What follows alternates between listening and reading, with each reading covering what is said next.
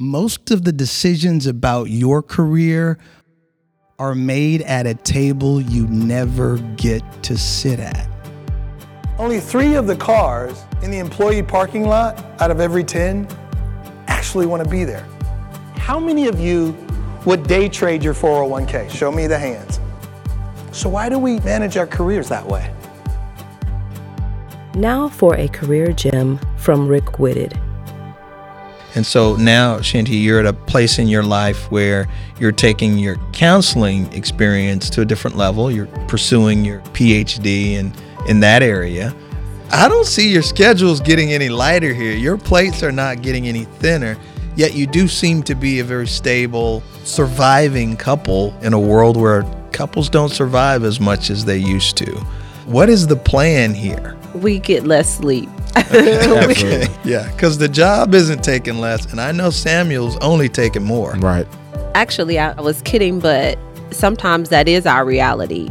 If you want to be successful, just like you make sacrifices at your job, I know there were plenty times where I was sick and I went to work anyway, where I didn't want to take on a project and I did it anyway. And so with your family life, with your marriage, with your children, you have to make sacrifices. Sometimes you have to be up late. You have to get less sleep because you're not going to get more hours in the day.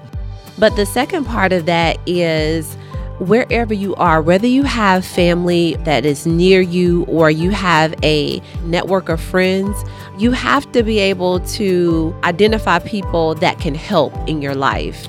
You have to set up a system or a network to support what you're doing. Networks that are trustworthy, that you can entrust your kids with, or whatever it may be to help out.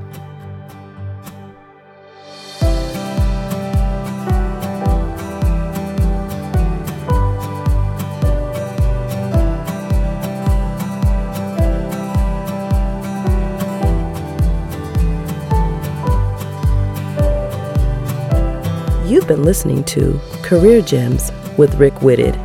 Visit rickwhitted.com for additional episodes and for booking information.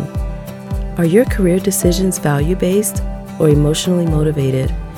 Visit www.careerwit.com to find out.